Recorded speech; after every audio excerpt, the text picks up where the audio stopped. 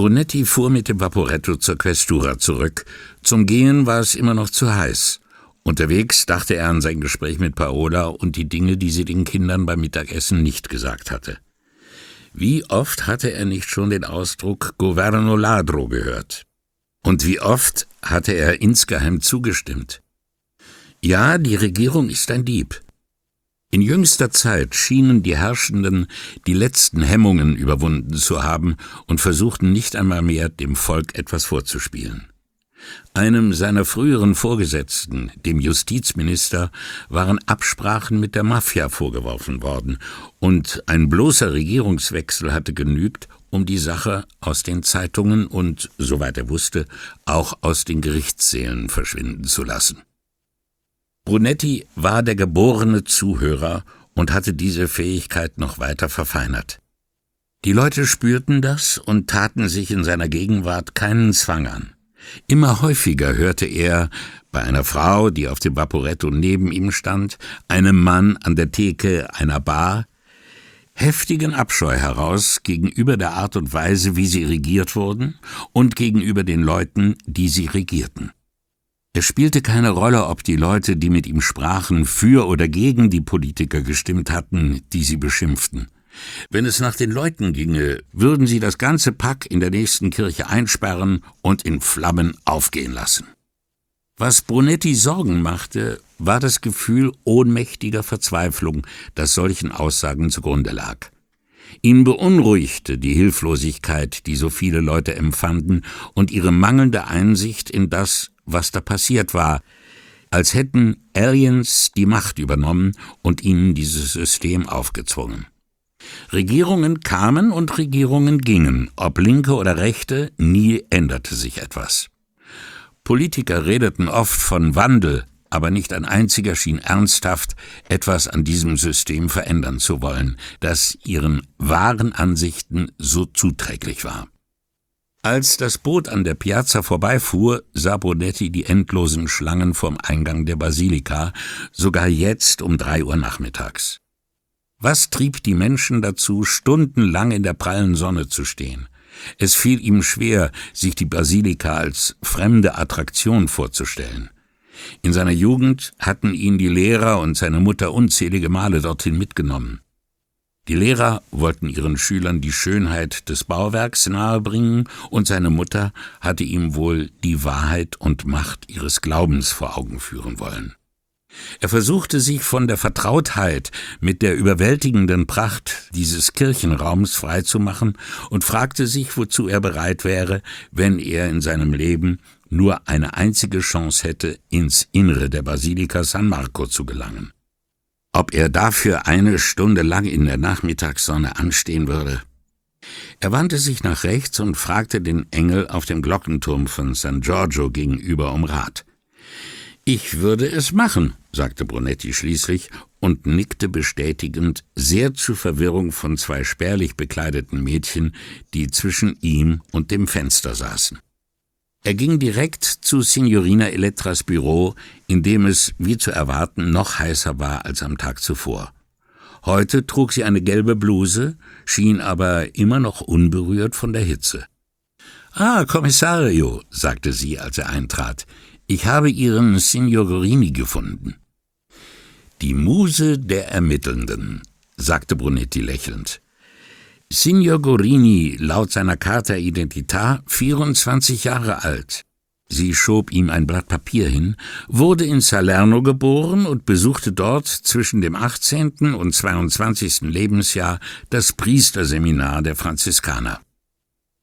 Sie sah mit einem triumphierenden Lächeln auf. Brunetti lächelte ebenso triumphierend zurück. Danach gibt es eine Lücke von 4 Jahren, bis er als klinischer Psychologe in Aversa wieder auftaucht. Sie sah Brunetti an, ob er ihr folgen konnte. Er nickte aufmunternd. Dort heiratete er und bekam einen Sohn, Luigi, der mittlerweile 16 ist. Sie schnippte ein Staubkörnchen von dem Papier und las weiter vor. Nachdem er 5 Jahre lang in Aversa praktiziert hatte, Wenn man so sagen kann, stellte sich heraus, dass er weder eine Zulassung noch einen Abschluss als Psychologe hatte, beziehungsweise, soweit die örtliche Gesundheitsbehörde das damals ermitteln konnte, überhaupt keinerlei Ausbildung in Psychologie. Was ist aus ihm geworden? Seine Praxis wurde geschlossen und er wurde zu 3 Millionen Lire Strafe verurteilt. Aber die hat Signor Gorini nie bezahlt, weil er sich aus Aversa verdrückt hat. Und seine Frau? Und der Sohn? Wie es aussieht, haben die beiden nie mehr von ihm gehört. Offenbar war er für das Leben im Kloster besser geeignet, bemerkte Brunetti. Eindeutig, stimmte sie zu und legte das Blatt beiseite. Darunter lagen noch einige. Vor 8 Jahren wurde er erneut aktenkundig, als sich herausstellte, dass sein Institut in Rapallo, das sich auf die Integration von Flüchtlingen aus Osteuropa in den Arbeitsmarkt spezialisiert hatte, in Wirklichkeit bloß eine Art Unterkunft für Einwanderer war. Er besorgte ihnen Jobs und solange sie arbeiteten, konnten sie dort wohnen. Was hatte er davon? Sie mussten ihm 60% ihres Lohns abliefern, hatten dafür aber immerhin ein Dach überm Kopf. Mahlzeiten? Sie scherzen wohl, Dottore. Er wollte ihnen doch auch etwas über das Leben in einer kapitalistischen Gesellschaft beibringen. Jeder ist sich selbst der Nächste, sagte Brunetti. Eine Hand wäscht die andere, erwiderte sie. Obwohl man in diesem Fall hoffen möchte, dass es nicht stimmt. Immerhin durften sie in ihrer Unterkunft kochen. Wenigstens etwas, sagte Brunetti. Und weiter? Eine der Frauen ist zu den Carabinieri gegangen. Sie war Rumänin, also konnte sie sich verständlich machen. Hat ihnen erzählt, was da ablief, woraufhin sie dem Institut einen Besuch abgestattet haben. Aber Signor Gorini war wieder einmal verschwunden. »Ist er die ganze Zeit unter seinem richtigen Namen aufgetreten?« fragte Brunetti. »Und ob«, sagte sie. »Anscheinend hat sich niemand daran gestört.« »Glück für Sie, dass er das getan hat«, sagte er und fügte, als er ihre Reaktion bemerkte, rasch hinzu, obwohl ein anderer Name für sie auch keinen großen Unterschied gemacht hätte. Dann hätten sie höchstens ein wenig länger gebraucht. »Minimal«, sagte sie. Und Brunetti glaubte ihr. »Und seither?« fragte er. »Ein paar Jahre lang keine Spur von ihm. Dann, vor 5 Jahren, hat er eine Praxis als Homöopath aufgemacht. Diesmal in Neapel, aber...« Und hier sah sie auf und schüttelte verwundert den Kopf. Nach 2 Jahren hat jemand seine Bewerbungsunterlagen überprüft und dabei festgestellt, dass er niemals Medizin studiert hatte. Und weiter? Die Praxis wurde geschlossen, mehr nicht. Vielleicht war es in Neapel kein Verbrechen, ohne Zulassung als Arzt zu praktizieren. Vor 2 Jahren, fuhr sie fort, wechselte er seinen Wohnsitz zu der Adresse, die Sie mir genannt haben, aber der Mietvertrag ist nicht auf seinen Namen ausgestellt. Sondern auf wen? Eine Frau, Elvira Montini. Und? Sie arbeitet als Laborantin im Ospedale Civile. Vielleicht ist er ehrlich geworden, meinte Brunetti. Sie zog die Augenbrauen hoch, sagte aber nichts. Haben Sie irgendeinen Hinweis darauf gefunden, was er jetzt macht?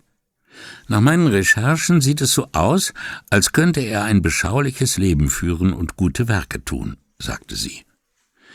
Aber Vianellos Tante scheint große Geldbeträge bei ihm abzuliefern, sagte Brunetti skeptisch. Oder jedenfalls bei einer der Personen, die in dieser Wohnung leben, korrigierte er sich. Der Hauseingang gehört nur zu dieser einen Wohnung. Darum also macht Vianello sich solche Sorgen, sagte Signorina Elettra. Anteilnahme sprach aus jedem ihrer Worte. Das geht schon seit einer ganzen Weile so. Brunetti überlegte laut, ob er seine Beziehungen spielen lassen sollte. Ich könnte Dottor Rizzardi fragen. Er muss die Leute kennen, die im Labor arbeiten. Sie hüstelte kaum hörbar, doch für Brunetti war es ein überdeutliches Signal. »Sie haben bereits mit ihm gesprochen?« »Ja, Signore.« Sie kam seiner Frage zuvor. »Ich habe mir erlaubt, mich bei ihm zu erkundigen. »Aha«, entfuhr es ihm. »Und?« »Elvira Montini ist die zuverlässigste Person in dem ganzen Betrieb«, antwortete sie. Brunetti wich ihrem Blick aus. »Sie arbeitet dort seit 15 Jahren. Nicht verheiratet, höchstens mit ihrer Arbeit.« Um sie beide davon abzulenken, wie gut diese Beschreibung, von der Zahl der Jahre einmal abgesehen, auch auf Signorina Elettra passte, fragte Brunetti schnell: »Und wie erklärt sich dann die Anwesenheit von Signor Gorini in Ihrem Haus?« »Gute Frage. Der Arzt hat, als ich nachhakte, ziemlich zurückhaltend reagiert, als wollte er Sie beschützen.« »Und was haben Sie gemacht?« »Gelogen natürlich«, sagte sie gleichmütig. »Ich habe ihm erzählt, meine Schwester kenne eine Frau, die mit ihr im Labor arbeite, was übrigens stimmt. Ich habe sogar ihren Namen genannt. Die Frau hat mit Barbara zusammen Medizin studiert, aber keinen Abschluss gemacht. Ich sagte, sie habe nur Gutes von Signorina Montini erzählt, finde aber, seit ungefähr einem Jahr sei sie irgendwie anders.« Die Erklärung lieferte sie gleich selbst. Jede Frau, die 2 Jahre lang mit einem solchen Mann zusammenlebt, muss sich irgendwie verändern und nicht zum Besseren. Was hat er gesagt? Dass an ihrer Arbeit nach wie vor nichts auszusetzen sei, und dann hat er das Thema gewechselt. »Verstehe«, sagte Brunetti. »Möchten Sie Ihre Schwester bitten, mit ihrer Kommilitonin zu reden?« Signorina Elettra schüttelte heftig den Kopf und senkte den Blick auf die Tischplatte. Die reden nicht miteinander, mehr war ihr nicht zu entlocken. »Was noch?« fragte er und wies auf die Papiere, die noch vor ihr lagen. »Signor Gorini hat ein Konto bei der UniCredit.« Sie reichte ihm einen Ausdruck mit den Kontobewegungen der letzten 6 Monate. Brunetti sah sich die Zahlenkolonnen an, suchte nach einem Muster, fand aber keins. Ein- und Auszahlungen immer in bar und nie mehr als 500 €, Monat für Monat. Der aktuelle Kontostand belief sich auf weniger als 2.000 €. Irgendein Hinweis darauf, wovon er lebt? Sie schüttelte den Kopf. Vielleicht hat er großzügige Freunde, vielleicht füttert Signorina Montini ihn durch, oder wer weiß das schon, vielleicht gewinnt er ja beim Roulette oder beim Kartenspiel. Das Geld kommt rein und geht weg, und die ein- und ausgezahlten Beträge sind immer so niedrig, dass sie nicht den leisesten Verdacht erwecken. »Kreditkartenabrechnungen?« fragte Brunetti. »Anscheinend hat er keine.« »Mirabile dictu«, sagte Brunetti, »und das im neuen Jahrtausend.« »Aber er könnte ein Telefonino haben«, sagte Signorina Elettra. »Das erfahre ich frühestens heute Nachmittag, vielleicht auch erst morgen.« Sie bemerkte Brunettis Überraschung und erklärte, »Giorgio hat Urlaub. Also müssen Sie jemand anders fragen.« Die Verblüffung über sein mangelndes Verständnis für Kundentreue stand ihr ins Gesicht geschrieben. Nein, er will es von Neufundland aus versuchen, weiß aber nicht, ob er mir das heute noch mailen kann. Er sagte, es könne schwierig werden, sich von dort aus in die Telefongesellschaft einzuklinken. »Verstehe«, sagte Brunetti, der nicht mehr mitkam. »Ich überlege, wie wir sein Haus im Auge behalten könnten. Ich habe es mir in Calli, Campi e Camperli angesehen, Signore, und danach dürfte es nicht ganz einfach sein. Man müsste rund um die Uhr Leute auf dem Campo dei Frari und San Tomás postieren, und selbst dann könnte man nicht sicher sein, ob die Leute, die in der Calle ein- und ausgehen, genau zu diesem Haus wollen. »Wüssten Sie einen von uns, der in der Gegend wohnt?« fragte er. »Ich sehe mal nach«, sagte sie und wandte sich ihrem Computer zu. Brunetti nahm an, sie lud die Personalakten der Leute hoch, die in der Questura arbeiteten. Keine 2 Minuten später sagte sie, »Nein, Signore, im Umkreis von 2 Brücken wohnt dort niemand.« In Anbetracht seiner Vorgeschichte, fuhr Signorina Elettra fort und legte eine Hand auf die Papiere, um die Aufmerksamkeit auf Gorini zurückzulenken, ist es eher unwahrscheinlich, mit oder ohne Signora Montini, dass er hier untätig Däumchen dreht. Und wenn er aus Erfahrung klug geworden ist, ergänzte Brunetti, wird er keine Mitarbeiter mehr einstellen und sich auf nichts verlegen, wozu er eine Zulassung oder amtliche Bescheinigungen braucht. Warum also nicht als Wahrsager arbeiten? Das hat ja auch mit Psychologie zu tun, oder? Fragte Signorina Elettra. So tröstend es sein mag, wenn die eigenen Vorurteile bestätigt werden, Brunetti sagte jetzt lieber nichts. Als er sie wieder ansah, hatte Signorina Elettra ihr Kinn in die linke Hand gestützt, die rechte lag auf dem Rand der Tastatur. »Nein«, sagte sie, nachdem sie sich lange mit dem leeren Bildschirm beraten zu haben schien, »wir haben keine Möglichkeit, das Haus zu überwachen. Und wenn der Vicequestore dahinter kommt, was wir hier treiben, gibt es Ärger.« »Fürchten Sie sich davor?« fragte er. Sie schnaubte verächtlich, nicht meinetwegen und auch nicht ihretwegen, aber er würde es an Vianello auslassen und an allen anderen Beteiligten, und Scarpa hätte er auch auf seiner Seite. Das ist es nicht wert. Sie richtete sich auf und drückte ein paar Tasten. »Hier, sehen Sie ihn sich an.« Brunetti trat hinter sie, gerade als das Foto eines Mannes in der klassischen Pose des soeben Verhafteten auf dem Bildschirm erschien. »Das ist aus seiner Zeit in Aversa, also 15 Jahre her«, sagte sie. »Ein aktuelleres Bild konnte ich nicht finden.« »Hat er nie seine Carta Identità verlängern lassen?« fragte Brunetti. »Doch, aber in Neapel vor 5 Jahren. Die haben die Akte verlegt.« »Glauben Sie denen?« fragte er. Nur der Ort weckte seinen Argwohn, nicht der Sachverhalt selbst. Das kam oft genug vor. »Ja«, sagte sie, »ich habe jemand gefragt, den ich kenne. Die haben das Foto nicht in den Computer eingescannt und die Akte ist nicht mehr aufzufinden.« Sie tippte mit dem Zeigefinger auf den Bildschirm. »Das hier ist alles, was wir haben.« Das Gesicht, umrahmt von langen Koteletten und einer zotteligen Frisur, wie Gorini sie zur Zeit der Aufnahme getragen haben mochte, war zwar ausdruckslos, aber ansehnlich und ebenmäßig. Die dunklen, schräg stehenden Augen und die markanten Wangenknochen erinnerten an einen Tatarenkrieger.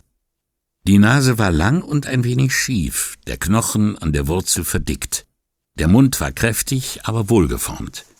Insgesamt musste Brunetti zugeben, eine beeindruckend männliche Erscheinung. Er konnte sich nicht erinnern, diesen Mann jemals in der Stadt gesehen zu haben. Er zeigte auf das Foto.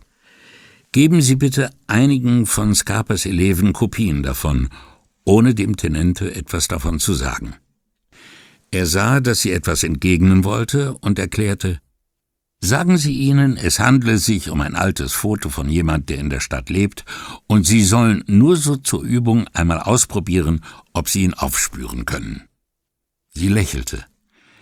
Den Tenente an der Nase herumzuführen, und sei es nur ein kleines bisschen, ist mir immer ein Vergnügen. Bevor er sich verziehen konnte, fragte Signorina Elettra, »Sind Sie noch an Signor Fontana interessiert?« »Fontana? Fontana?« Was hatte dieser Name mit Vianellos Tante zu tun? Dann fiel es ihm wieder ein.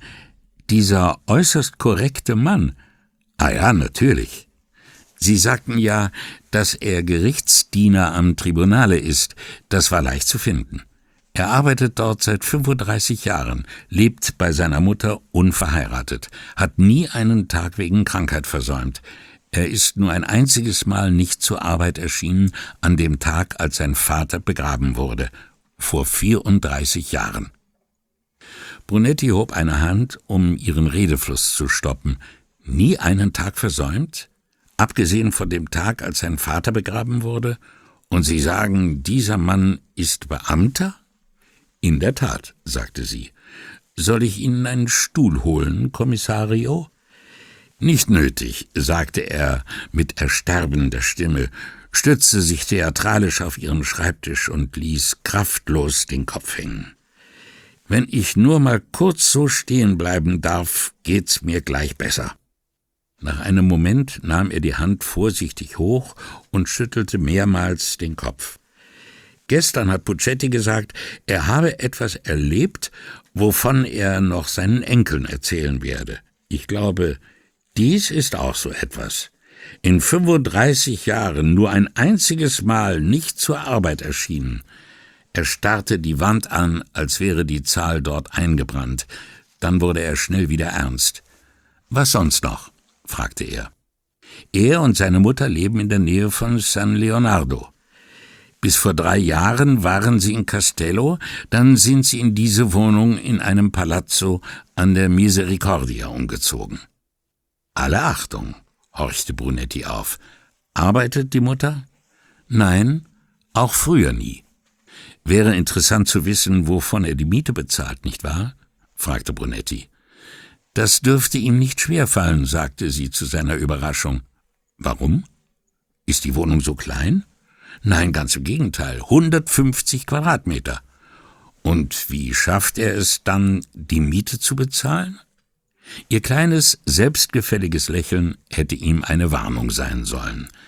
»Weil die Miete nur 450 € beträgt«, sagte Signorina Elettra, um dann genüsslich hinzuzufügen, »jedenfalls legen die monatlichen Überweisungen von seinem Konto diesen Schluss nahe.« Für eine Wohnung an der Misericordia 150 Quadratmeter? »Vielleicht haben Sie Ihren Enkeln jetzt noch was zu erzählen, Dottore«, sagte sie lächelnd. Seine Gedanken überschlugen sich. Erpressung? Ein Vertrag, in dem eine niedrigere Miete eingetragen war? Fontana zahlte den Rest in bar und der Vermieter konnte Steuern sparen? Ein Verwandter? »An wen gehen die Überweisungen?« fragte er. »Marco Puntera.« Das war der Name eines Geschäftsmanns, der in Mailand mit Immobilien ein Vermögen gemacht hatte und vor 7 oder 8 Jahren in seine Heimatstadt Venedig zurückgekehrt war. Theoretisch, dachte Brunetti, mögen ja alle Menschen gleich sein, aber woher sollte ein Gerichtsdiener einen Mann kennen, der so reich war, wie man es Puntera nachsagte, und wieso bekam er eine Wohnung mit einer so niedrigen Miete? »Puntera besitzt viele Wohnungen, oder?« fragte Brunetti. »Mindestens 12 und alle sind vermietet und 2 Palazzi am Canal Grande, ebenfalls vermietet.« »Zu vergleichbaren Preisen?« fragte Brunetti. »Ich hatte noch keine Zeit, das zu überprüfen, Signore, aber offenbar sind etliche davon an betuchte Ausländer gegangen.« Sie unterbrach sich, als suche sie nach dem richtigen Wort. Schließlich sagte sie, »Er gilt als Zierde der angloamerikanischen Gemeinde.« »Aber er ist weder Anglo noch Amerikaner«, entfuhr es Brunetti, der mit Punteras jüngerem Bruder in die Grundschule gegangen war. »Trotzdem gehört er zu diesem erlesenen Zirkel, Signore«, insistierte sie ungerührt. »Dauergast am Pool des Cipriani, Weihnachtslieder in der englischen Kirche, Party am Independence Day, auf Du und Du mit den Inhabern der vornehmsten Restaurants.« Für Brunetti hörte sich das wie eine Höllenqual an, die Dante übersehen hatte. »Und so ein Mann vermietet Fontana ein Haus zu Tiefstpreisen?« fragte er mit ungläubigem Staunen. »Hat ganz den Anschein.« »Haben Sie sonst noch etwas herausgefunden?« fragte er. »Ich wollte erst von Ihnen hören, Kommissario, ob die Verbindung zwischen diesen beiden Ihnen auch so dubios vorkommt wie mir.« »Eher finde ich sie faszinierend«, sagte Brunetti, der nie genug bekommen konnte von den verblüffenden Beziehungen, die sich zwischen den Leuten in dieser Stadt ergaben. Je ungewöhnlicher die Verbindung, desto reizvollere Möglichkeiten taten sich auf. »Gut«, sagte sie, »das dachte ich mir.« Sie holte Luft. »Um Genaueres in Erfahrung zu bringen, müsste ich einige Leute um einen Gefallen bitten, und das würde ich ungern ohne ihre Zustimmung tun.« Er sah Signorina Elettra an und fragte, »An was denken Sie?« Statt darauf zu antworten, erklärte sie unvermittelt, »Freut mich, dass Sie mit dem Dienstplan einverstanden sind, Kommissario. Ich werde ihn im Lauf des Tages verteilen.« »Gut, Signorina, ich danke Ihnen«, schaltete Brunetti ebenso problemlos um, wandte sich zum Gehen und tat sehr überrascht, als er hinter sich Vicequestore, Giuseppe Pater und dessen Werkzeug Tenente Scarpa erblickte. »Ach, guten Morgen, Vicequestore«, sagte Brunetti mit freundlichem Lächeln. Und dann, wie Kopernikus bei der Entdeckung eines kleineren Planeten, »Tenente?« Pater war schon fast am Zenit seiner sommerlichen Bräune angelangt. Seit Mai ging er täglich im Pool des Hotels Cipriani schwimmen, und inzwischen war er fast so braun wie eine Rosskastanie. Nur noch wenige Wochen, und er hatte auch das geschafft, dann aber würden die Tage kürzer werden und die Sonne ihre brutale Kraft einbüßen. Im Oktober würde der Vicequestore einem Kaffee Macchiato gleichen, in den von Woche zu Woche mehr Milch geschüttet wurde, bis er im Dezember bleich wie ein Cappuccino wäre. Und falls er nicht den Weihnachtsurlaub dazu nutzte, seine Farbe auf den Malediven oder den Seychellen wieder aufzufrischen, lief Pater Gefahr, den Frühlingsbeginn als blasser Schatten seiner sommerlichen Erscheinung zu erleben. »Signorina Elettra hat mir soeben den neuen Sommerdienstplan erläutert«, sagte Brunetti und nickte Scarpa leutselig lächelnd zu. »Ausgezeichnet, wie dank solcher Innovationen die Möglichkeiten des Personaleinsatzes maximiert werden, Signore.« Pater lächelte, aber Scarpa funkelte Brunetti wütend an. »Ich sehe hier kreatives Organisationstalent und planerische Weitsicht am Werk, wenn ich mir...« Und hier senkte er zum Zeichen seiner Ehrfurcht und Bescheidenheit den Blick, »diese Bemerkung gestatten darf.« »Freut mich, dass Sie das so sehen«, sagte Pater geschmeichelt. »Ich muss gestehen«, und jetzt war es Pater, der sich in den Mantel der Bescheidenheit hüllte, »ohne die praktischen Erfahrungen des Tenente mit unseren Leuten wäre ich nicht ganz so weit gekommen.« »Es geht doch nichts über Teamarbeit«, strahlte Brunetti. Signorina Elettra wählte diesen Moment, um sich einzuschalten. »Vorhin kam ein Anruf für Sie vom Cipriani, Vicequestore. Es ging um Ihren Tisch für morgen Mittag, wenn Sie Kontakt aufnehmen könnten?« »Danke, Signorina«, sagte Pater und schritt zur Tür seines Büros. »Das erledige ich sofort.« Er folgte seiner wahren Berufung und ließ die drei in Signorina Elettras Büro allein zurück. Um Zeit zu gewinnen, öffnete Signorina Elettra eine Schublade, nahm die aktuelle Ausgabe der Vogue heraus und legte sie aufgeschlagen auf ihre Tastatur. Brunetti ging einen Schritt auf sie zu, warf einen Blick in die Zeitschrift und fragte, »Halten Sie diese Seitenschlitze in Jacketts für eine gute Idee?« »Ich bin mir noch nicht schlüssig, Kommissario. Was sagt denn Ihre Frau dazu?« »Jacketts ohne Schlitze gefallen ihr besser. Sie findet sie vorteilhafter für ihre Figur, vielleicht weil sie recht groß ist.« »Aber diese hier ist nicht übel«, sagte er und zeigte auf eine beigefarbene Jacke in der Mitte der linken Seite. »Ich werde sie heute Abend fragen, ob sie mir Näheres dazu sagen kann.« Sie sah den Tenente fragend an, aber der hatte zum Thema Schlitze im Jackett offenbar nichts beizutragen und verließ das Büro, ohne jedoch die Tür hinter sich zuzumachen. »Ein Mann, der keinen Sinn für Mode hat, hat keine Seele«, sagte Signorina Elettra und blätterte um. Scarpa kam offensichtlich nicht wieder und das Lämpchen für Paters Telefon glühte rot. Brunetti sagte, »Sie sollten mich nicht in Versuchung führen.« »Ich sollte mich nicht selbst in Versuchung führen«, sagte sie, schlug die Zeitschrift zu und legte sie in die Schublade zurück.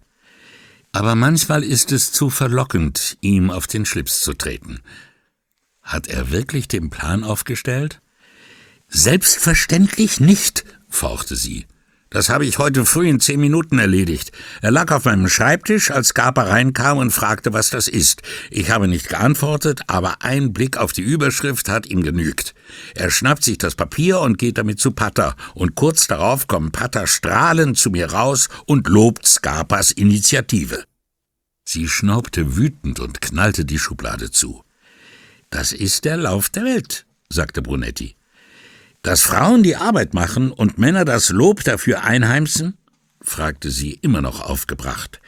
»Ich fürchte ja.« Entdeckte Brunetti da einen Schweißfleck an der Innenseite des Kragens ihrer Bluse? »Pater ist der Einzige, der so etwas nie mitbekommt«, versuchte er sie zu trösten. Sie zuckte die Achseln, holte tief Luft und sagte schon wesentlich ruhiger: »Wahrscheinlich ist es besser so. Solange Pater nicht weiß, dass ich das mit links mache, solange er und sein Tenente sich für unersetzlich halten, kann ich machen, was ich will. Rivere meint, wenn Sie hier das Sagen hätten, würde alles viel besser laufen.« »Ach, Narrenmund«, sagte sie mit einem Lächeln. Brunetti nahm den abgerissenen Faden wieder auf. »Also, was wollen Sie in Sachen Fontana unternehmen?« Übersetzt lautete diese Frage: »Wen wollen Sie fragen und was für Verbindlichkeiten laden wir uns dadurch auf?« »Am Tribunale arbeitet jemand, den ich seit Jahren kenne. Wenn ich am Rialto bin, besuche ich ihn gelegentlich in seinem Büro, manchmal gehen wir einen Kaffee trinken oder er kommt mit die Blumen fürs Büro kaufen. Er hat mich ein paar Mal zum Essen eingeladen, aber ich hatte immer zu viel zu tun, habe ich jedenfalls behauptet.« Sie lächelte Brunetti an. »Ich warte bis Dienstag, dann gehe ich zum Blumenmarkt. Auf dem Rückweg könnte ich bei ihm vorbeigehen und ihn fragen, ob er Zeit für einen Kaffee hat.« »Was stimmt nicht mit ihm?« »Oh, gar nichts. Er ist ehrlich und fleißig und sieht ziemlich gut aus.« Wie sie das sagte, konnte man meinen, sie zähle seine Fehler auf. »Und?« »Und sehr langweilig. Wenn ich einen Witz mache, sieht er mich mit seinen großen braunen Augen an wie ein begossener Pudel und hofft, dass ich nicht böse bin, weil er das Kunststück einfach nicht lernen kann. Aber er arbeitet beim Tribunale. »Und mein Fleisch ist schwach«, seufzte sie. »Eine günstige Gelegenheit kann ich mir einfach nicht entgehen lassen.« Sie kam seiner Frage zuvor. »Und das ist eine äußerst günstige Gelegenheit. Ein Kaffee mit ihm, und er breitet sämtliche Geheimnisse des Tribunale vor mir aus, wenn ich ihn danach frage.« »Haben Sie das schon mal ausprobiert?« »Noch nie«, sagte sie. »Ich wollte ihn mir immer in Reserve halten.« Sie suchte nach einem passenden Vergleich. Wie ein Eichhörnchen, das eine Nuss vergräbt für den Fall, dass es ein langer, harter Winter wird. »Mich erinnert es eher an den Wolf im Rotkäppchen«, sagte Brunetti, »der sich als Großmutter verkleidet und nur den richtigen Zeitpunkt abwartet, die Kleine zu fressen.« »Aber ich will ihn nicht fressen«, beteuerte sie. »Ich will ihm nur ein paar Fragen stellen.« »Wenn Paris eine Messe wert ist«, bemerkte Brunetti, »dann sind Informationen über Fontana vielleicht ein Kaffee wert.« »Nicht Sie müssen den mit ihm trinken«, sagte sie spröde. »Ich weiß«, sagte Brunetti, »ganz und gar nicht sicher, wie viel Wahrheit oder Flunkerei in Ihrer Geschichte steckte. Da konnte man sich bei Signorina Elettra nie ganz sicher sein.« Um von dem Thema wegzukommen, fragte er: »Und Signor Puntera?« »Ein Freund von mir bei der Bank war mal als Berater für ihn tätig, glaube ich. Falls er noch in Venedig arbeitet, frage ich ihn, ob er was weiß.« Brunetti konnte sich nicht erinnern, dass Signorina Elettra in all diesen Jahren jemals eine weibliche Quelle benutzt hatte. »Kann man Männer leichter zum Reden bringen?« fragte er. »Sie meinen leichter als Frauen?« »Ja.« Sie legte den Kopf schief und sah nach der geschlossenen Tür von Paters Büro. »Vermutlich. Frauen sind viel zurückhaltender als Männer, jedenfalls wenn es ums Prahlen geht. Oder wir prahlen mit anderen Dingen.« »Und deswegen ziehen Sie es vor, Männer zu benutzen?« fragte er und merkte erst zu spät, in was für einem schlechten Licht er sie damit erscheinen ließ. »Nein«, antwortete sie ruhig, »weil es noch unanständiger wäre, auf diese Weise von Frauen Informationen zu erlangen.« »Unanständig?« fragte er. »Natürlich ist das unanständig. Ich nutze die Arglosigkeit der Leute aus und missbrauche ihr Vertrauen. Ist das Ihrer Meinung nach nicht unanständig? Ist es unanständiger, als sich in fremde Computer einzuschleichen?« fragte er, obwohl er ihrer Meinung war. Sie sah ihn betroffen an, als staune sie, dass er eine solche Frage überhaupt stellen konnte. Selbstverständlich, Dottore. Informationssysteme sind auf die Abwehr von Eindringlingen eingerichtet. Man geht davon aus, dass Leute in sie eindringen oder es wenigstens versuchen. Also ist man gewarnt und trifft seine Vorkehrungen, oder jedenfalls sollte man das tun. Aber wenn Leute einem etwas im Vertrauen erzählen und sich darauf verlassen, dass man es nicht weitersagen wird, geben sie sich eine Blöße. Sie spielte an ein paar Tasten herum, ohne dass der Computer ansprang. Auf alle Fälle werde ich einen Kaffee mit ihm trinken und sehen, was er mir über diesen Musterknaben zu erzählen hat. Mein Informant ist überzeugt, dass es über ihn nichts in Erfahrung zu bringen gibt, erklärte Brunetti. Er meint, Fontana ist ein äußerst korrekter Mensch. Er schien geradezu überrascht, dass ich mich überhaupt nach ihm erkundigt habe. Korrekt, wiederholte sie mit Wohlgefallen. Wie lange ist es her, dass ich dieses Wort gehört habe? Sicher eine Weile, sagte Brunetti. Es ist schön, wenn man das von einem Menschen sagen kann. Ja, nicht wahr? Stimmte Signorina Elettra zu und dachte eine Weile schweigend nach. Ich denke, das könnte man auch von meinem Freund beim Tribunale sagen. Der dort arbeitet? Ja. Brunetti wartete auf mehr, sie sagte aber bloß, ich werde ihn nach Fontana fragen. Versuchen Sie, wenn möglich, auch herauszufinden, ob er irgendetwas über eine Richterin Coltellini weiß, bat Brunetti. Bisher hatte er damit gezögert, aber falls Sie mit Fontana nicht weiterkommen sollten, führte vielleicht der andere Name auf der Liste irgendwo hin. Luisa? Richtig. Sie kennen sie? Nein, aber Ihre Schwester war eine Kollegin von mir in der Bank. Sie gehörte zum Vorstand, eine reizende Person. Hat sie mal was von Ihrer Schwester erzählt? Nicht, dass ich mich erinnern könnte, sagte Signorina Elettra, aber ich kann sie fragen. Ab und zu treffe ich sie auf der Straße und manchmal gehen wir dann einen Kaffee trinken. Weiß sie, wo Sie arbeiten? Nein, ich habe ihr erzählt, ich hätte einen Job im Rathaus gefunden. Da fragen die meisten dann nicht weiter nach. Meinem Informanten zufolge könnte Fontana ein Auge auf die Richterin geworfen haben. Und sie will nichts von ihm wissen. Richtig. Kann ich nachfühlen, sagte Elettra und wandte sich wieder ihrem Computer zu. Das sieht ihr ähnlich, sagte Paola am Abend, als sie ausgestreckt auf dem Sofa lag und Brunetti ihr von seiner Unterhaltung mit Signorina Elettra und deren Bemerkungen über Unanständigkeit und Arglist erzählte. Dass sie es für unanständiger hält, eine Frau zu hintergehen. Ich hatte gedacht, die Zeit der Solidarität unter Frauen sei vorüber. Soweit ich das beurteilen kann, ging es nicht direkt um Solidarität unter Frauen, sagte Brunetti.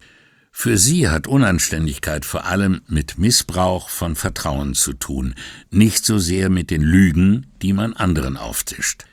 Männer, sagt sie, seien weniger verschwiegen und neigten zur Prahlerei, und das wiederum gebe ihr das Recht, alles zu verwenden, was sie ihr erzählen. Und Frauen? Die müssen ihrer Meinung nach erst viel Vertrauen fassen, bevor sie einem etwas verraten. Falls es nicht Schwächen sind, was Frauen gewöhnlich verraten, während Männer über Stärken reden, erwiderte Paola. Sie schaute auf ihre nackten Füße und wackelte mit den Zehen. Wie meinst du das? Denk an die Dinnerpartys, auf denen wir waren, oder an Gespräche, die du allein mit Männern geführt hast. Meistens erzählen sie von irgendwelchen Erfolgen, bei einer Frau, im Job, bei Vertragsverhandlungen oder auch bloß beim Wettschwimmen.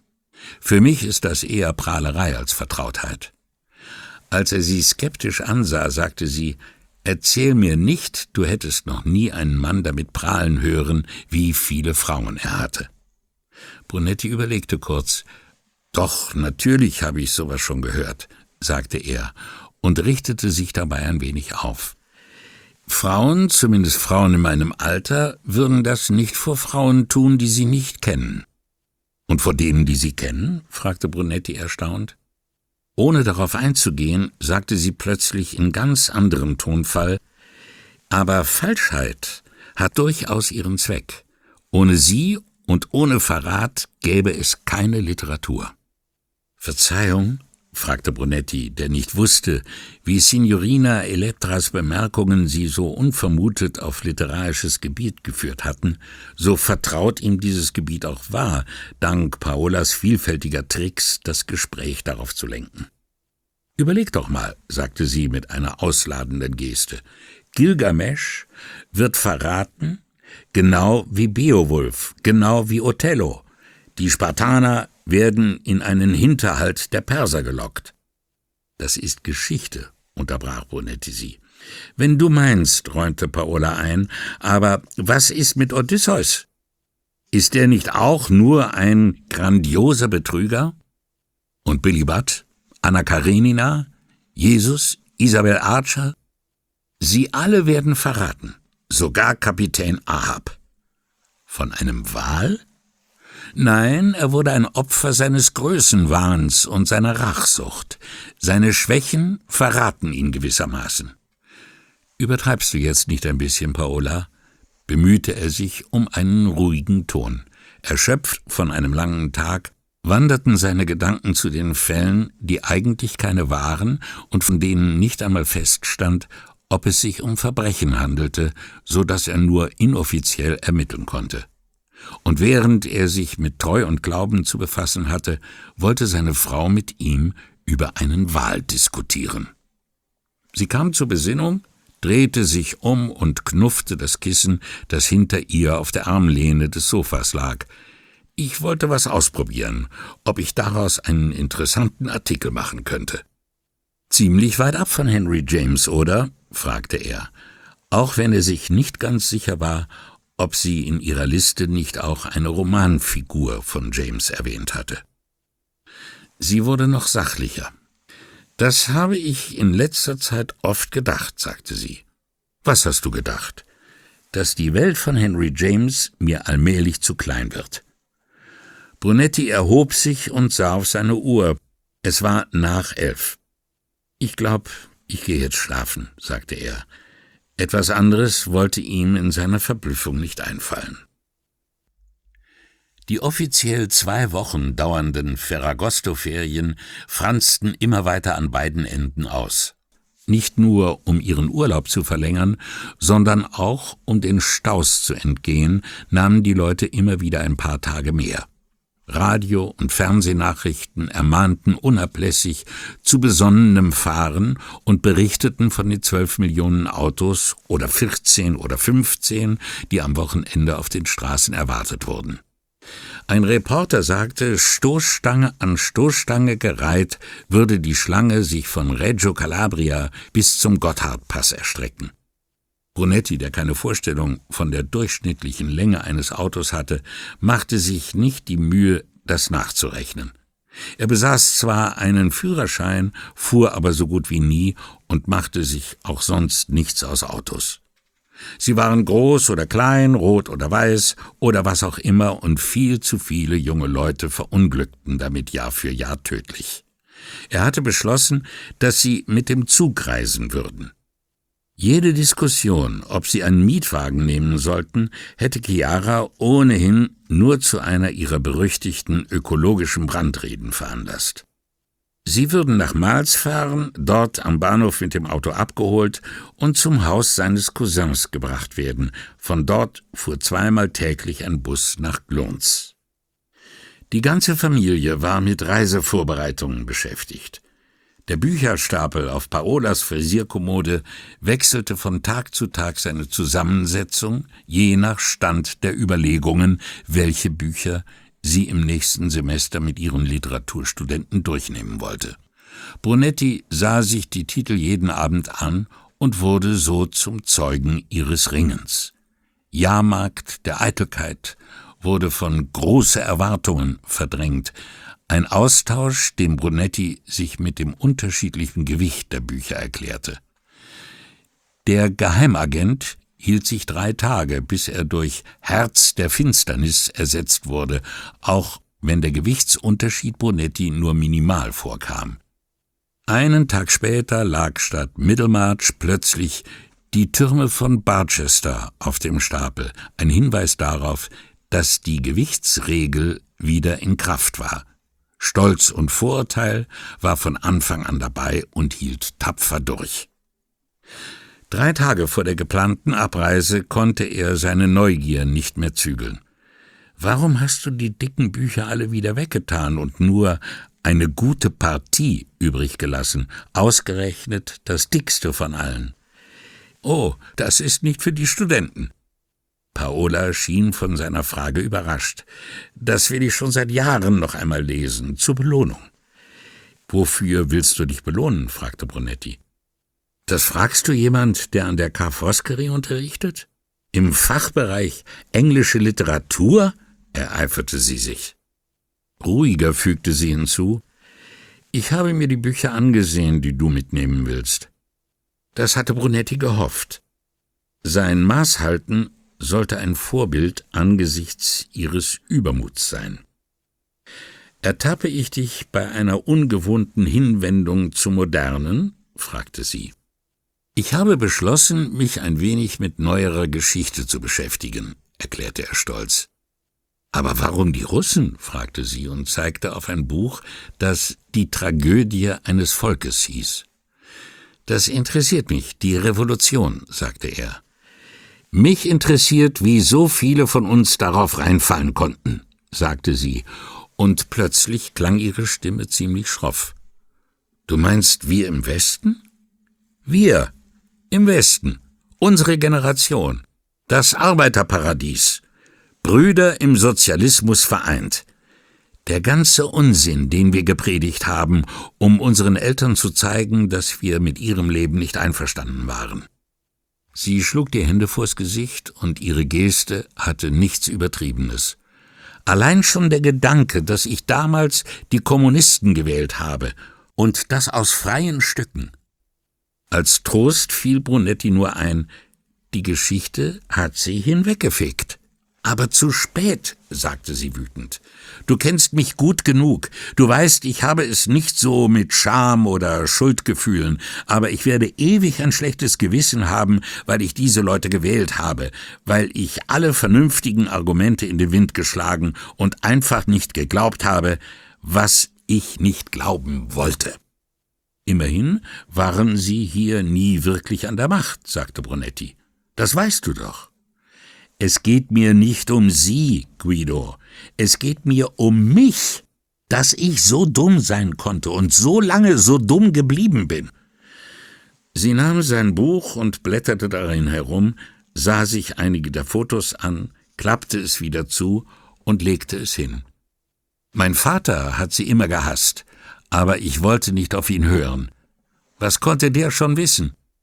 Meinst du, wir müssen uns auch auf so etwas gefasst machen?« versuchte er, das Thema zu wechseln. »Von unseren Kindern?« Sie zog eine Schublade auf und nahm einen Pullover heraus, bei dessen bloßem Anblick Brunetti der Schweiß ausbrach. »Raffi ist ziemlich schnell zur Vernunft gekommen«, sagte sie. »Dafür sollten wir schon mal dankbar sein. Aber früher oder später schleppen sie uns garantiert was anderes ins Haus.« Brunetti stellte sich an das Fenster, das nach Norden ging, und spürte eine leise Brise.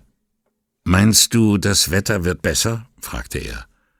»Noch wärmer vermutlich«, sagte sie und nahm einen weiteren Pullover heraus. Am nächsten Tag war Signorina Elettra mit ihrem Bewunderer beim Tribunale zum Kaffee verabredet. Brunetti ging davon aus, dass sie frühmorgens zum Blumenmarkt wollte, bevor die Hitze die Stadt in ihren Würgegriff nahm. Danach in aller Ruhe einen Kaffee samt anregendem Plausch über gemeinsame Bekannte und andere Angestellte vom Tribunale. Vor 11 würde sie kaum in der Questura sein, schätzte er. Jedoch kam er nicht dazu, selbst nachzusehen, ob sie inzwischen eingetroffen war, da er durch ein langes Telefonat mit einem Freund von der Questura in Palermo aufgehalten wurde, der wissen wollte, ob ihm etwas über die 2 neuen Pizzerias und ein kürzlich in Venedig eröffnetes Hotel zu Ohren gekommen sei. Brunetti hatte einiges darüber gehört, auch über die vorgeblichen und die wirklichen Inhaber. Was sein Freund ihm zu berichten hatte, betraf die wirklichen Betreiber. Besonders interessant waren für Brunetti die Erläuterungen seines Freundes zu der ungewohnten Schnelligkeit, mit der umfangreiche Sanierungsarbeiten in den beiden Pizzerias und dem Hotel genehmigt worden waren. Kaum zu glauben, aber die Genehmigungen für das Hotel waren binnen 2 Wochen erteilt worden. Ebenso schnell wurde genehmigt, dass die Bauarbeiter rund um die Uhr arbeiten durften. Geradezu unerhört in dieser Stadt. Die Umbaumaßnahmen für die Pizzerias waren ohnedies nicht so aufwendig. Es verging keine Woche und schon waren sie genehmigt. Als sein Freund in Palermo ein besonderes Interesse am Leiter des für die Genehmigungen zuständigen Amtes durchblicken ließ, konnte Brunetti nur stöhnen. So vertraut war ihm der Name und für so nutzlos hielt er jeglichen Versuch, die Verfahrensweisen der Baubehörde zu durchleuchten.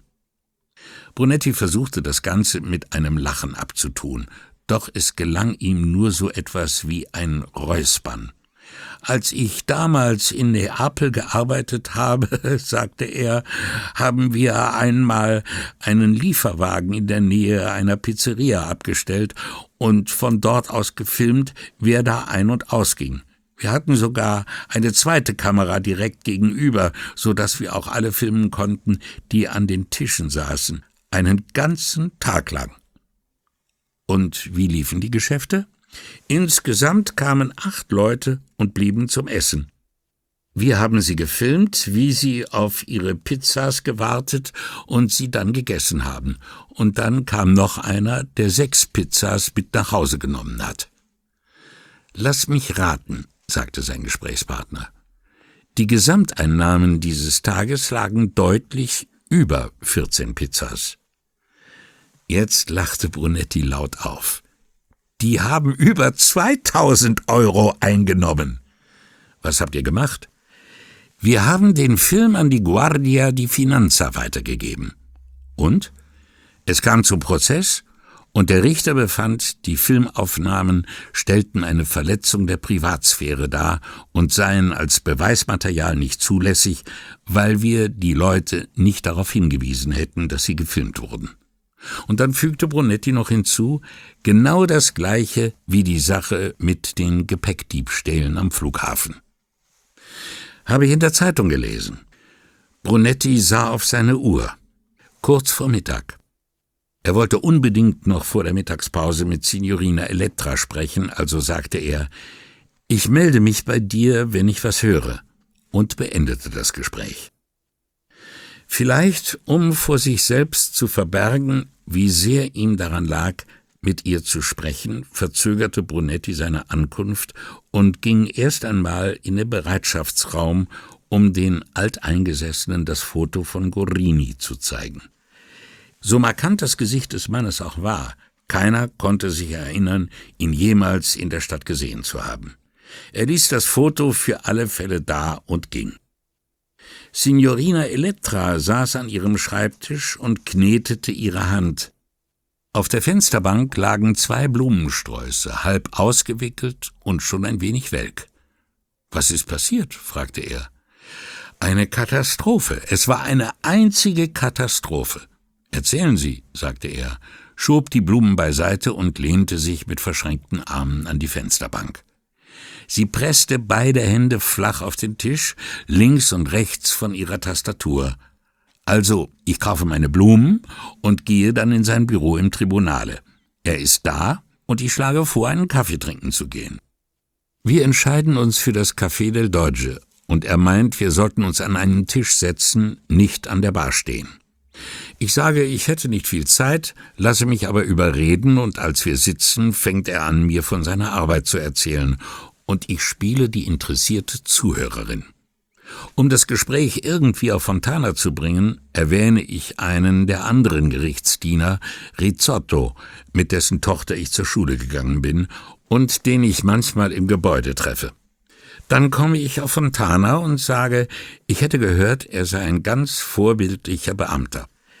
Und schon begann der Lobgesang, wie pflichteifrig und tüchtig er sei, wie lange er dort schon arbeite, dass solche Männer uns allen ein gutes Beispiel sein müssten Und kurz bevor ich einen Anfall bekomme und ihm die Blumen ins Gesicht schlage, sieht er plötzlich auf und sagt: »Ha, da ist er ja.« Ich konnte nicht mehr verhindern, dass er aufstand und Fontana an unseren Tisch holte. Er trug Anzug und Krawatte. Nicht zu glauben, oder? 32 Grad im Schatten und er trägt Anzug und Krawatte. Sie schüttelte fassungslos den Kopf. Für Brunetti hörte sich all das nicht nach einer Katastrophe an. »Jedenfalls setzt er sich zu uns«, fuhr sie fort. »So eine schüchterne Gestalt bestellt ein Macchiato und ein Glas Wasser und sagt praktisch kein Wort, während Umberto immer weiterredet und ich im Boden versinken will.« Da hatte Brunetti seine Zweifel. Und während wir drei so gesellig beisammensitzen, wer kommt jetzt noch anspaziert? Meine Freundin Giulia mit ihrer Schwester Luisa. »Coltellini?« fragte Brunetti und wusste selbst, wie überflüssig das war. »Ja. Giulia sieht mich, kommt rüber und sagt Hallo, und dann kommt auch noch ihre Schwester, und ich denke, Fontana fällt gleich in Ohnmacht. Er springt so hastig auf, dass sein Kaffee umkippt und ihm die Hose vollkleckert. Es war schrecklich. Er wusste nicht, ob er Giulia die Hand geben sollte oder nicht. So froh war er, die beiden zu sehen, aber Giulia hielt ihm nichts als eine Serviette hin, und er tupft sich damit den Kaffee ab. Eine groteske Szene. Der arme kleine Mann.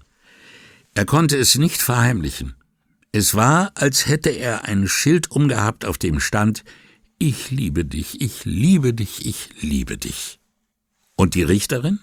Die sagte Hallo, beachtete ihn dann aber nicht weiter. »Ich wüsste nicht, was daran eine Katastrophe sein sollte«, sagte Brunetti. »Die kam, als Umberto uns miteinander bekannt machte.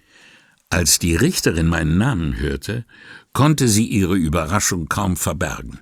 Sie warf Umberto einen Blick zu, dann Fontana, dann gab sie mir die Hand und versuchte zu lächeln.« »Und wie haben Sie sich verhalten?« »Als ob ich nichts mitbekommen hätte.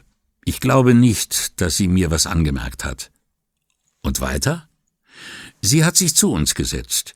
Eben noch hatte es so ausgesehen, als wäre sie am liebsten vor Fontana weggelaufen. Aber dann setzte sie sich dazu und fing an zu reden.« »Worüber?« »Wo ich jetzt arbeite, nachdem ich bei der Bank aufgehört hätte.« »Was haben Sie ihr erzählt?« »Dass ich im Rathaus arbeite, und als sie Genaueres wissen wollte, sagte ich, das sei alles so langweilig, dass ich nicht darüber reden wolle, und dann habe ich sie mit einer Frage nach ihrer Bluse abgelenkt.« »Hat sie sonst noch etwas gesagt?« fragte Brunetti. Als sie schließlich merkte, dass sie nichts aus mir herausbekommen würde, fragte sie Fontana in harmlosem Ton, wovon wir gesprochen hätten.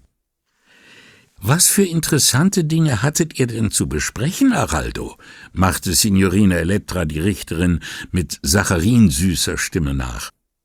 Der Ärmste lief dunkelrot an, als sie ihn beim Vornamen anredete.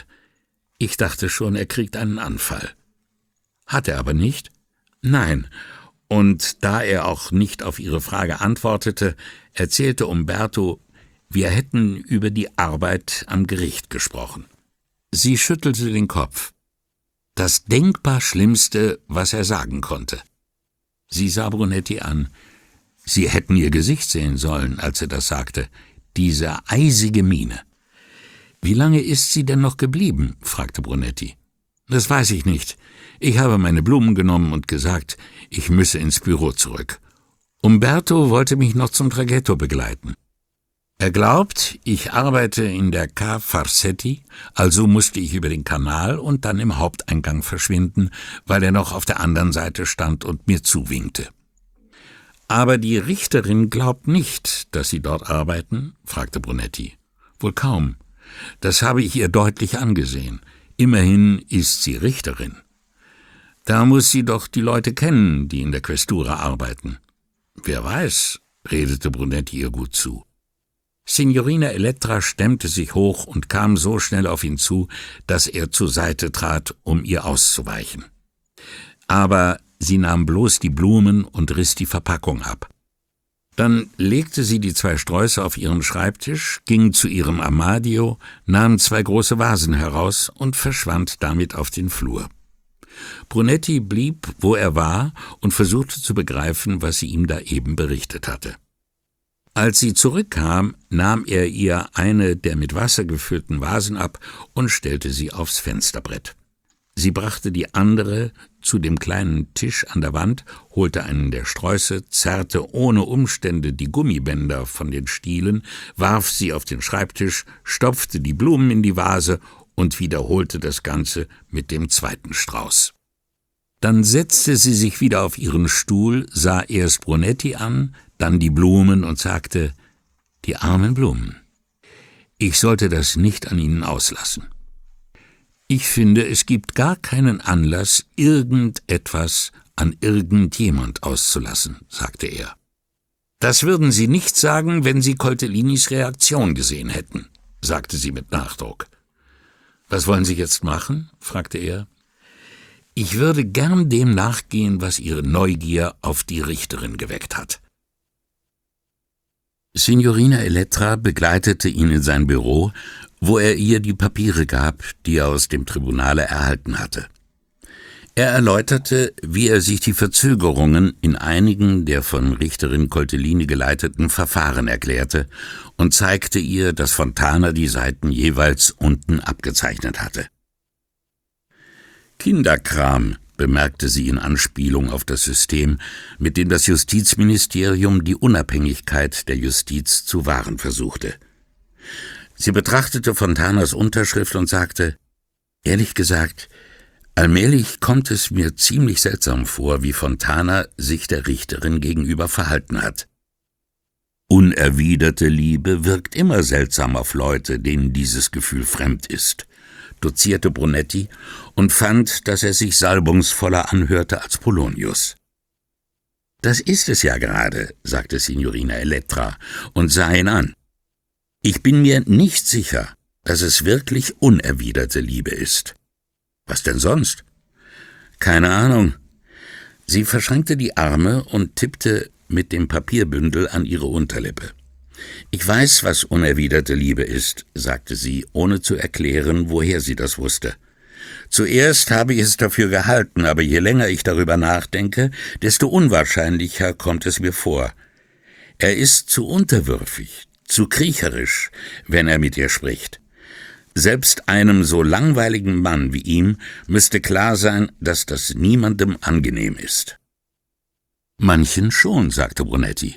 Ich weiß, aber nicht ihr. Das steht fest. Eins habe ich noch nicht erwähnt. Sehr peinlich, so etwas zu erzählen, aber er hat ihr ständig alles Mögliche angeboten. Einen Kaffee, ein Glas Wasser, ein Stück Kuchen. Als sei er ihr zu Dank verpflichtet, aber auf merkwürdige Weise.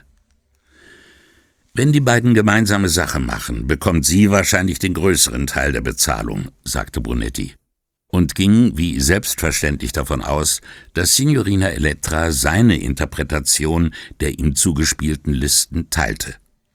Also sollte eigentlich sie den Kaffee bezahlen. »Nein«, sagte Signorina Elettra und wischte damit seine Interpretation ebenso beiseite wie seinen Versuch, eine humorvolle Bemerkung zu machen. »Er denkt bestimmt nicht, dass er etwas zurückzahlen könnte. Er sieht es so aus, als gäbe es eine riesige Kluft zwischen ihnen, und er versucht verzweifelt, die irgendwie zu überbrücken, obwohl er genau weiß, dass das unmöglich ist.« Sie dachte kurz nach. »Nein, das ist es auch nicht. Er ist ihr dankbar, so über alle Maßen, als habe die Madonna seine Gebete erhört. Es tut weh, so etwas zu beobachten.« »Hat Ihr Freund Umberto das mitbekommen?« »Falls ja, hat er sich nichts anmerken lassen. Und ich wollte nur noch weg und habe ihn nicht gefragt. Außerdem graute mir bei der Vorstellung, an der Riva auch nur eine Minute länger in der Sonne zu stehen. Ich wollte nur noch in die Gondel und übersetzen.« Brunetti konnte sich die Frage nicht verkneifen. »Behandelt Umberto Sie so? Wie die Madonna?« »Oh nein«, sagte sie ohne zu zögern, »für ihn ist es unerwiderte Liebe.« Weder an diesem Tag noch am nächsten gelang es Signorina Elettra, Näheres über den Grund für die Terminverschiebungen bei den in der Liste aufgeführten Gerichtsverfahren zu ermitteln. Das Computersystem des Tribunale war außer Betrieb, und da die 2 dafür verantwortlichen Leute im Urlaub waren, würde es mindestens eine Woche dauern, bis die Datenbank wieder zugänglich war. Bedauerlicherweise galt dies, wie sie feststellte, gleichermaßen für autorisierte wie unautorisierte Versuche, an irgendwelche Informationen heranzukommen. Brunetti, der vor seiner Abreise gern noch einen Schritt weitergekommen wäre, rief sie an und fragte, ob sie etwas über Fontanas Vermieter, Marco Pontera, herausgefunden habe. Das sei ihr noch nicht gelungen, entschuldigte sie sich geradezu, da ihr Freund nicht mehr bei der Bank arbeite und sie mit dem Aufsetzen von Vicequestore Patas Anweisungen für die Urlaubszeit so beschäftigt gewesen sei, dass sie die Kontobewegungen nicht selbst habe nachverfolgen können. Sie versprach das nachzuholen, sobald der Vicequestore wohlbehalten auf Ponza eingetroffen sei, wo er und seine Familie als Gäste des obersten Stadtrats von Venedig, der dort ein Sommerhaus hatte, ihren Urlaub verbringen würden. Auch eine Methode für absolute Objektivität der Ordnungskräfte bei Ermittlungen gegen Lokalpolitiker zu sorgen, sagte Brunetti, als er den Namen von Patas Gastgeber hörte. »Ich bin mir sicher, der Vicequestore ist immun gegen Schmeicheleien jeglicher Art«, entgegnete Signorina Elettra. »Sie wissen selbst, wie oft er betont, dass wir jeden Anschein von Vetternwirtschaft zu vermeiden haben.« »Das weiß ich in der Tat«, sagte Brunetti und wandte sich dann den Dingen zu, die während seiner Abwesenheit zu beachten und zu erledigen waren. Sie wünschte ihm eine buona vacanza und alles Gute bis in 2 Wochen. Brunetti nahm ihre guten Wünsche als Anlass, sich zu verabschieden, ging nach Hause und begann andere Sachen als Bücher zu packen.